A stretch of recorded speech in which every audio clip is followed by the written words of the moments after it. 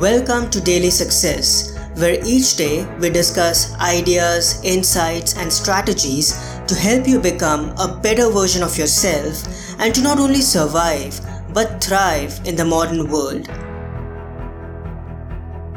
Hi everyone, on Thursdays we read a meditation from the book The Daily Apple 366 Meditations on Growth, Persistence, and the Art of Exceptional Living, written by yours truly, Parth Sahani. Here is today's entry from the book. July 13th. The Power of an Open Heart. As we embark on the journey of opening our hearts and growing ourselves emotionally, it also leads us to opening our minds and expanding our consciousness. We attain increased clarity of mind and thought as we clear the channel to the heart by immersing ourselves in our emotions and expressing them while letting go of the old ones. We end up clearing the boulevard to the mind as well. We are all aware of the mind-body connection, but there's also a mind-heart connection that we need to pay attention to. Like a sore body or being sleep-deprived can cause hazy thinking patterns, in a similar way, a clogged and aching heart can cause dysfunction in the mind as well.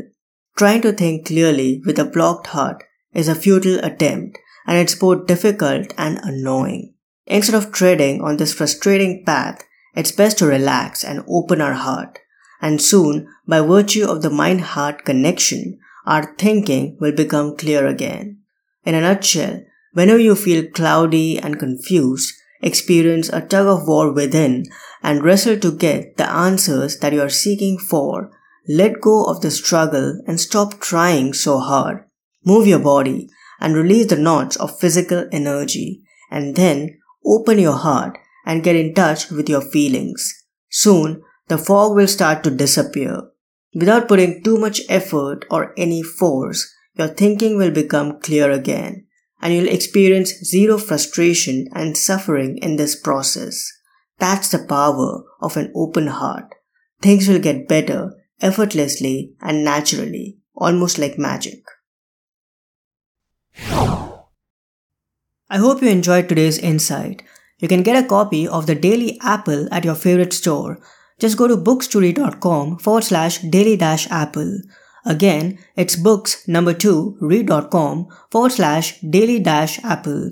I'll also add this link in the show notes. That wraps up this episode. Have a tremendous Thursday and I'll talk to you soon. Until next time, enjoy, stay calm and keep moving forward. I hope today's episode added incredible value to you.